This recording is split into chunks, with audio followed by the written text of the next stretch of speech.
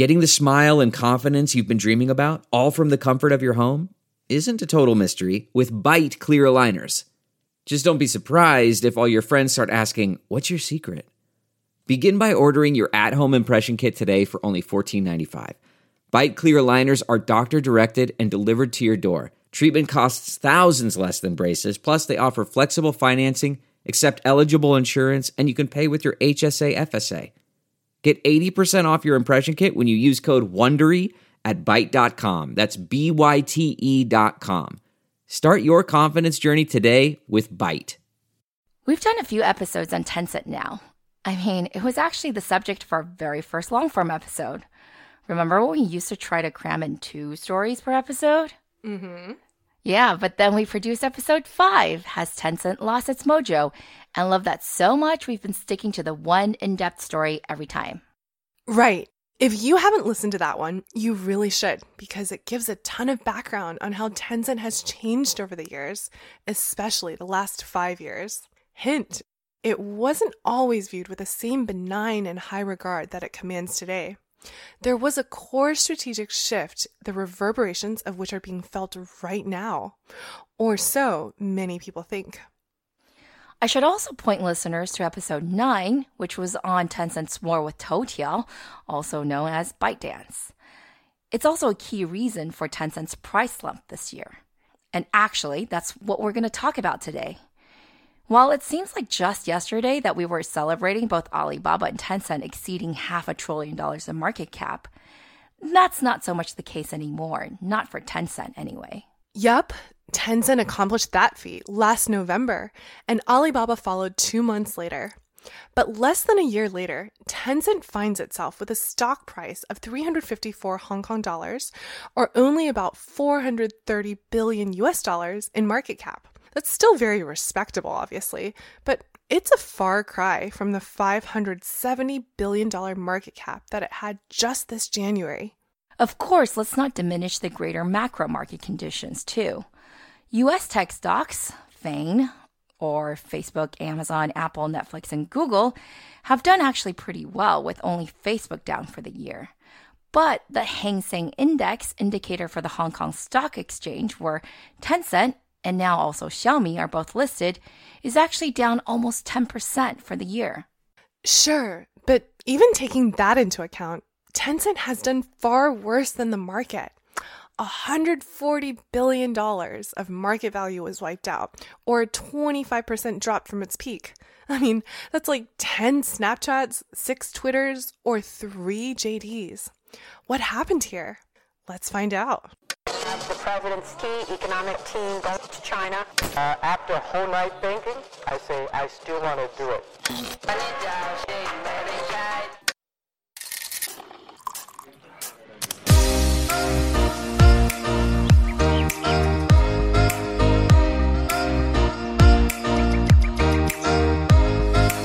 Hi everyone, we are Tech Buzz China by Pandaily, powered by the Sinica Podcast Network.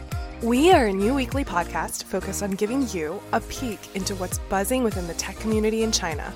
We uncover and contextualize unique insights, perspectives, and takeaways on headline tech news that don't always make it into English language coverage, so you can be smarter about the world of China tech. Tech Buzz China is a part of Pandaily.com, a new English language site that tells you everything about China's innovation.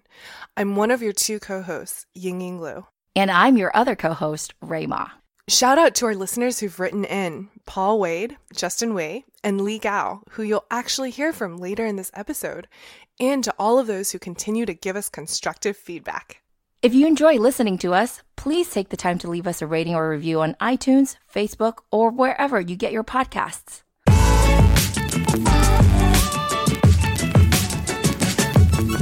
Let's review. Back in April, just barely over 1 quarter ago, the 45 analysts who rated Tencent, according to FactSet, still gave it a target price of 523 Hong Kong dollars.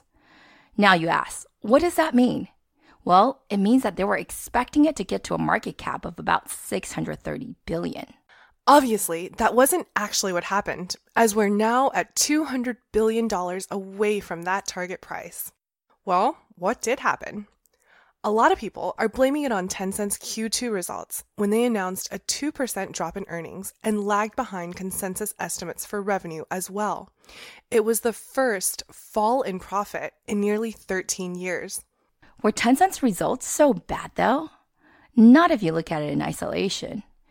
Q2 2018 revenues grew 30% year on year. Operating margins, though, did go down a lot, from 40 to 30, and net margins similarly decreased from 32 to 25. But that still means for Q2 2018, Tencent made $2.7 billion. For perspective, it's usually somewhere between Alibaba and Facebook, two other companies around the $500 billion market cap range. But it is bad if you look at its gaming results. And in China, Tencent has been equated with gaming.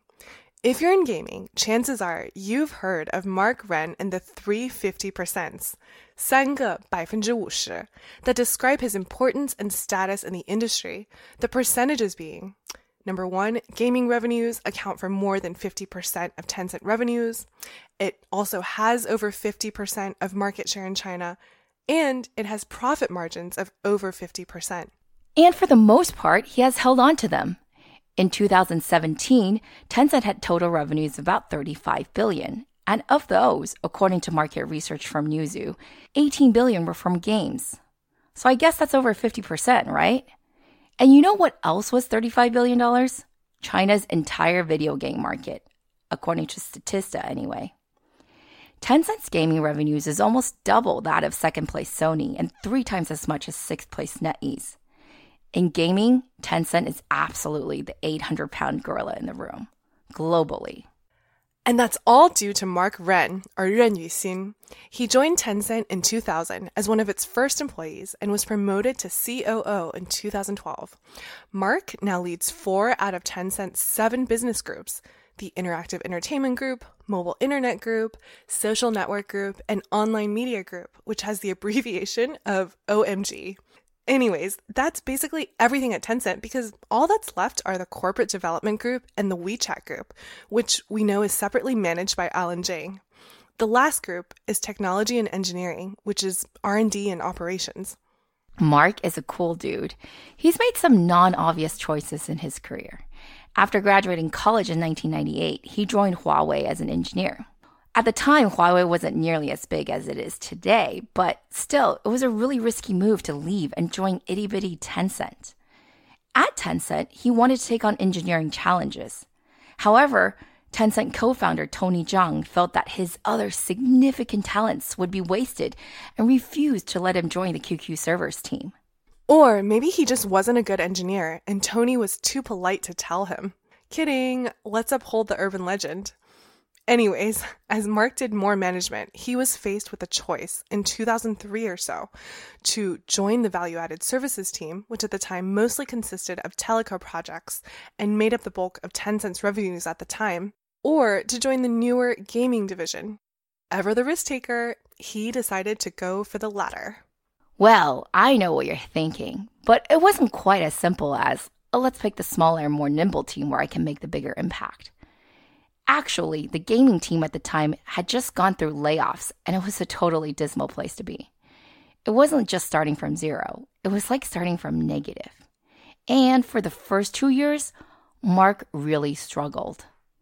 Tencent Gaming was consistently first and second place from the bottom. But when you're that low, there's nowhere to go but up, right? In 2005, Mark's group was ranked number 8 in the industry in China. And we know where it is now.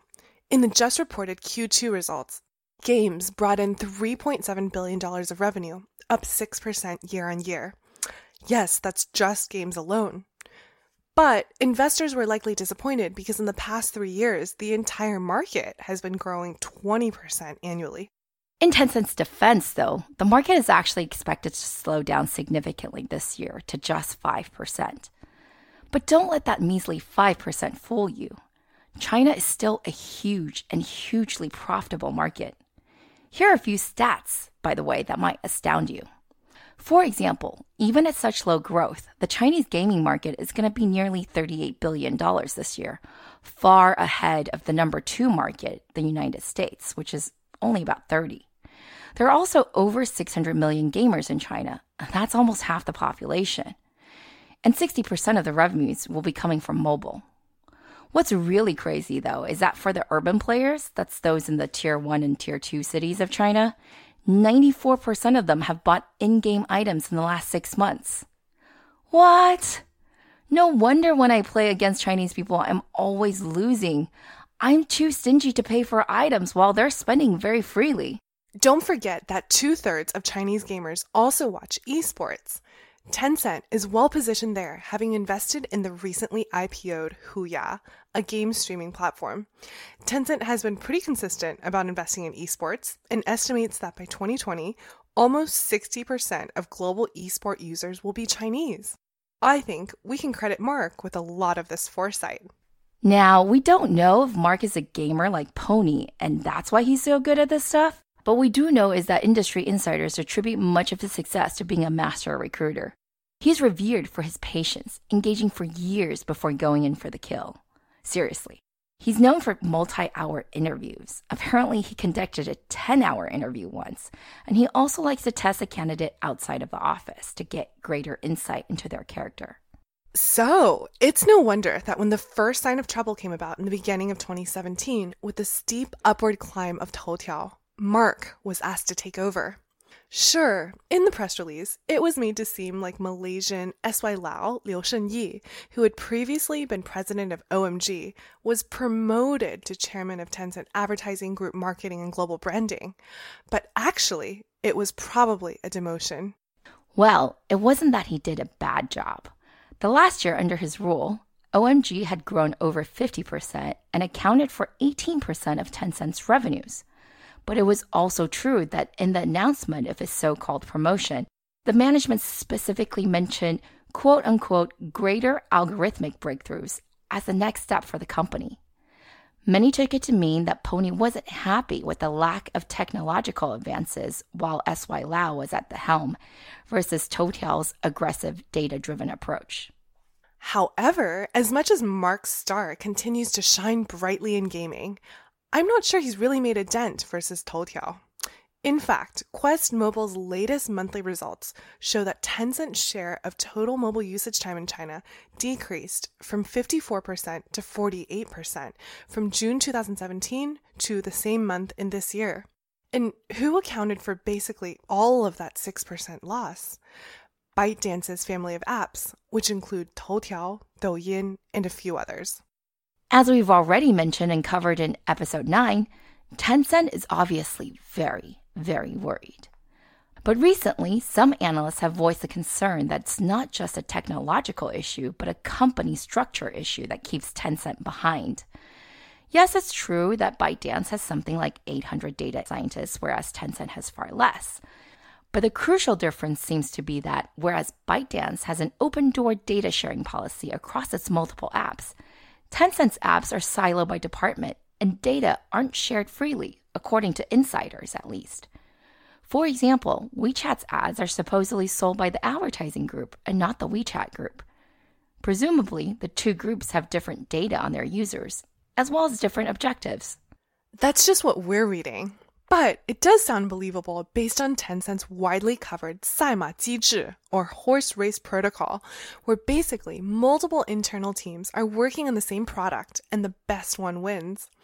Obviously, the teams are competitive with each other, not cooperative. It might sound redundant, but this is actually how WeChat was created. It's precisely this kind of lack of deep data integration that's speculated as being behind the reason why Starbucks left WeChat for Alibaba and Ele.me. So WeChat actually cooperated with Starbucks first. The BD team did a ton of work and made the deal happen, but it stayed at the relatively superficial level of WeChat payments in Starbucks stores, as well as a mini app. With the recent Alibaba and Ele.me delivery deal, however, Starbucks is apparently willing to share one of its most important assets, its entire China membership database. That's kind of ironic, given that back in 2014, Tencent's vision had been rebranded as 连接一切, or to connect everything. Remember, even back then, Tencent had the vision of an open IoT platform where you could connect everything to WeChat. Of course, WeChat's core functionality already connected people to each other, but it had grander dreams of connecting people to everything else, whether it be information in the form of official accounts or vendors, both online and offline, in the form of payments. These days, even more connections are made through mini apps, or applets, as they're sometimes called. These 小程序 connect the users to other apps and services, often big platforms such as Didi or JD. But apparently, while Tencent connects the user to many of its own products and services, those products and services are not connected to each other. I think the insight here is that in an increasingly AI and algorithm-driven world where data is king, Tencent's method of creating product may no longer work as well as it has in the past. In the past, innovations in design or functionality might have been more important. But in today's world, ByteDance's system, where data is not siloed and there is no internal competition, might reign supreme. Maybe that's a slight oversimplification, but I think it's still a really important theme to think about going forward. That is indeed an issue, right? But I think it's too subtle for most public market investors to react to in the short term. In the short term, Tencent has other problems. Most notably, its issues getting games approved to be distributed in China. Well, technically, in some cases, they're actually already available to play, but Tencent can only operate them in quote-unquote public beta mode, which means that it cannot monetize off of them. So that's not really helpful. The first piece of news that the market reacted to was how Tencent had to pull the game Monster Hunter World from its WeGame platform after launching it earlier in August. This game is made by Capcom of Japan and has been a massive hit outside of China. Tencent had bought the rights and was hoping to distribute it on the mainland. Two other games that might be even bigger hits are also delayed.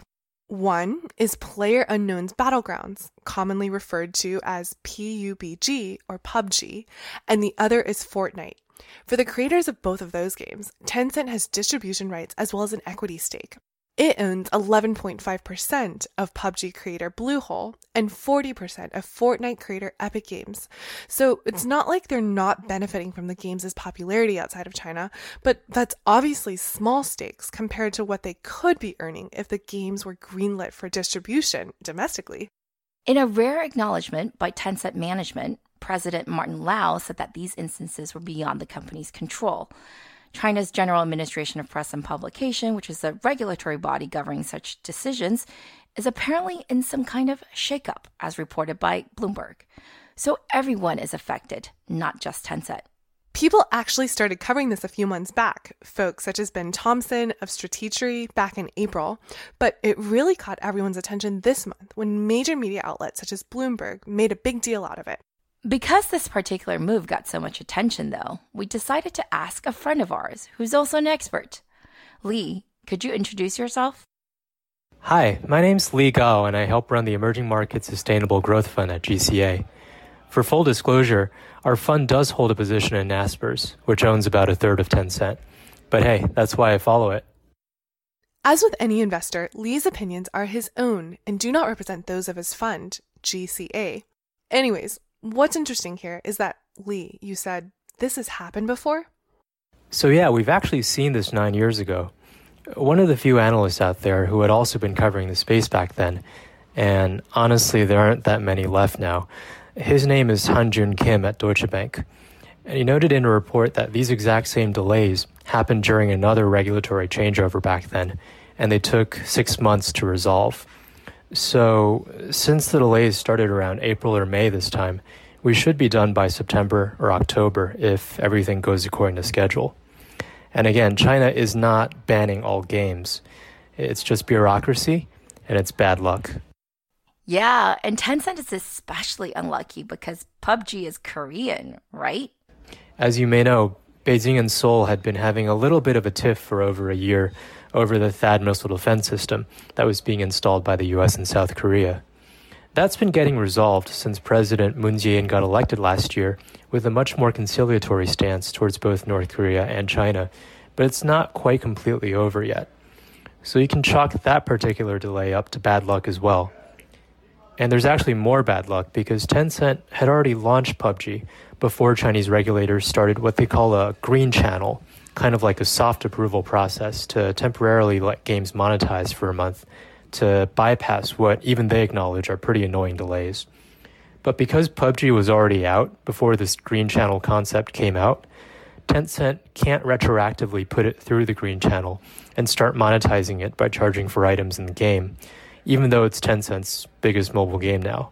So it's basically really, really bad luck. All right, fair enough. Tencent might need to hire a new feng shui master. This does indeed seem out of their control. But what can Tencent do now? So in the meantime, Tencent can either just wait for the backlog to clear, or they can be proactive. And obviously, being Tencent, they're being pretty proactive. One of the creative things they're doing is giving away items in PUBG if you take up a Tencent Video membership, kind of like their Netflix or Amazon Prime Video. It's not really monetizing PUBG directly, so it steers clear of any regulatory issues. And it also helps other parts of their business. And the fact that they can do this is one of the biggest reminders that Tencent is so much more than a game company. Games today are only around 40% of Tencent's revenue, and that was probably going to fall even more, even without these regulatory delays, as ads and payments and cloud keep growing. Incidentally, this cross-promotion between Tencent Video and PUBG runs until late September, which happens to be around 6 months after the regulatory delays started. So you got to think, what a coincidence. Super, super insightful. Thanks for that, Lee. I know, guys, that it seems like the Chinese government is so pro-tech and protective of its internet giants. But I think this serves as a good reminder that in China, you can never predict what the government does. And it doesn't even really matter, even if you're as large as Tencent. The government will do what it does. But I do think I agree with Lee here that this seems to be a temporary blip. Yeah, the company's stock price was already pretty low prior to the announcement, and while it dropped on the news, it wasn't by that much, about 3.7% or so. I do still think there's a fundamental adjustment of how people are looking at Tencent's overall strategy. In episode 5 of our podcast, titled Has Tencent Lost Its Mojo?, Ray and I talked about how some feared that Tencent had stopped generating its own hits and was overly reliant on investments for growth. The original impetus of that, of course, was Tencent trying to escape its reputation as a copycat of other people's products. But apparently, that's now turned out to be too self-limiting. The strategy used to be to go after everything. But now it's more like Tencent will stick to know what it knows best and support partners who are good at the rest. Some analysts, though, think that this means Tencent has dropped the ball on several major opportunities. The most notable one is Weishi, the short video product that might have been a strong competitor to ByteDance's Douyin, but was effectively shut down and had to be revived with promises of over $400 million in promotional subsidies. Honestly, I feel bad for Pony and Tencent. It's a little bit of damned if you do, damned if you don't. I mean, you clone and expand your business and people call you a thief. Or you invest liberally and shut down controversial apps and people are like, you've become soft and useless and complacent. And this is where I think investors are just fickle. I mean, they didn't blink an eye when Martin Lau said as recently as March that the reason Tencent did so well in 2017 was because of, quote, investment we made years ago, unquote. And he was widely applauded for that. I guess no one really picks at you when you're up for the year and outpacing the index, but as soon as you're down, boy, do they find every bone to pick with you, including the very investment strategy that got you to the top in the first place. Anyways, some of you might be wondering why we didn't talk about WeChat so much in this episode. Well, the truth is that WeChat has continued to do well, and it is the bright spot right now in Tencent, not the cause of its price drop. It's also way too big and complicated to sneak into this episode and absolutely deserves its own analysis. But it is true that Tencent will not be able to make money from funds held in WeChat Pay wallets anymore. Yeah, it used to be that companies could take customer deposits and invest them for a return. But now, in an effort to control risk, and in what I think is the right decision, the Chinese government has required, beginning in April, that payments platforms like Ant Financial and Tencent keep a 50% reserve ratio. You know, they're not banks and shouldn't be playing around with user balances.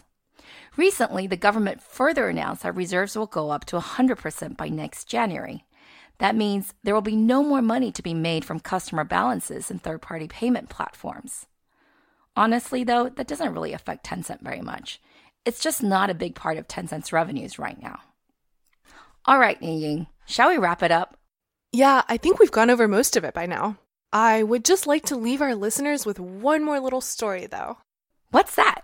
You know, during the course of researching the story, I learned that Pony doesn't play Honor of Kings, Tencent's hit multiplayer online battle arena game of 2017, but apparently he is a big fan of the battle royale game PUBG, which we talked about in detail earlier. In Chinese, though, it's called 吃鸡游戏, which literally means eating chicken game. Apparently, that comes from the line in the game when you win. 大吉大利晚上吃鸡, which actually comes from the English winner, winner, chicken dinner. That is so weird. Yeah, tell me about it. Anyways, my point here is that it seems like Pony, who's generally considered Mr. Nice Guy, Mr. Soft-spoken nerdy guy, is a lot more competitive than we think. Interesting. Whereas Lei Jun likes to play the much more team-oriented World of Warcraft, PUBG, on the other hand, that game requires you to kill everyone else and be the last remaining survivor at all costs. Kinda explains the internal competitiveness, too, within Tencent. Hey, maybe it's just one big battle royale game to Pony and team. Well, can the Tencent team do it? Will they get the chicken dinner? I mean, the $140 billion back. What do you guys think? Let us know your thoughts by tweeting at us at TechBuzzChina.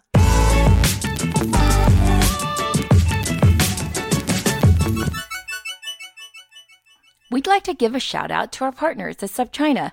In addition to our podcast here with Pandaily, they publish the excellent Sinica podcast, a weekly discussion of current affairs on China with journalists, writers, academics, policymakers, and business people. So while we only focus on tech, they really give you the entire overview. Go check them out, guys.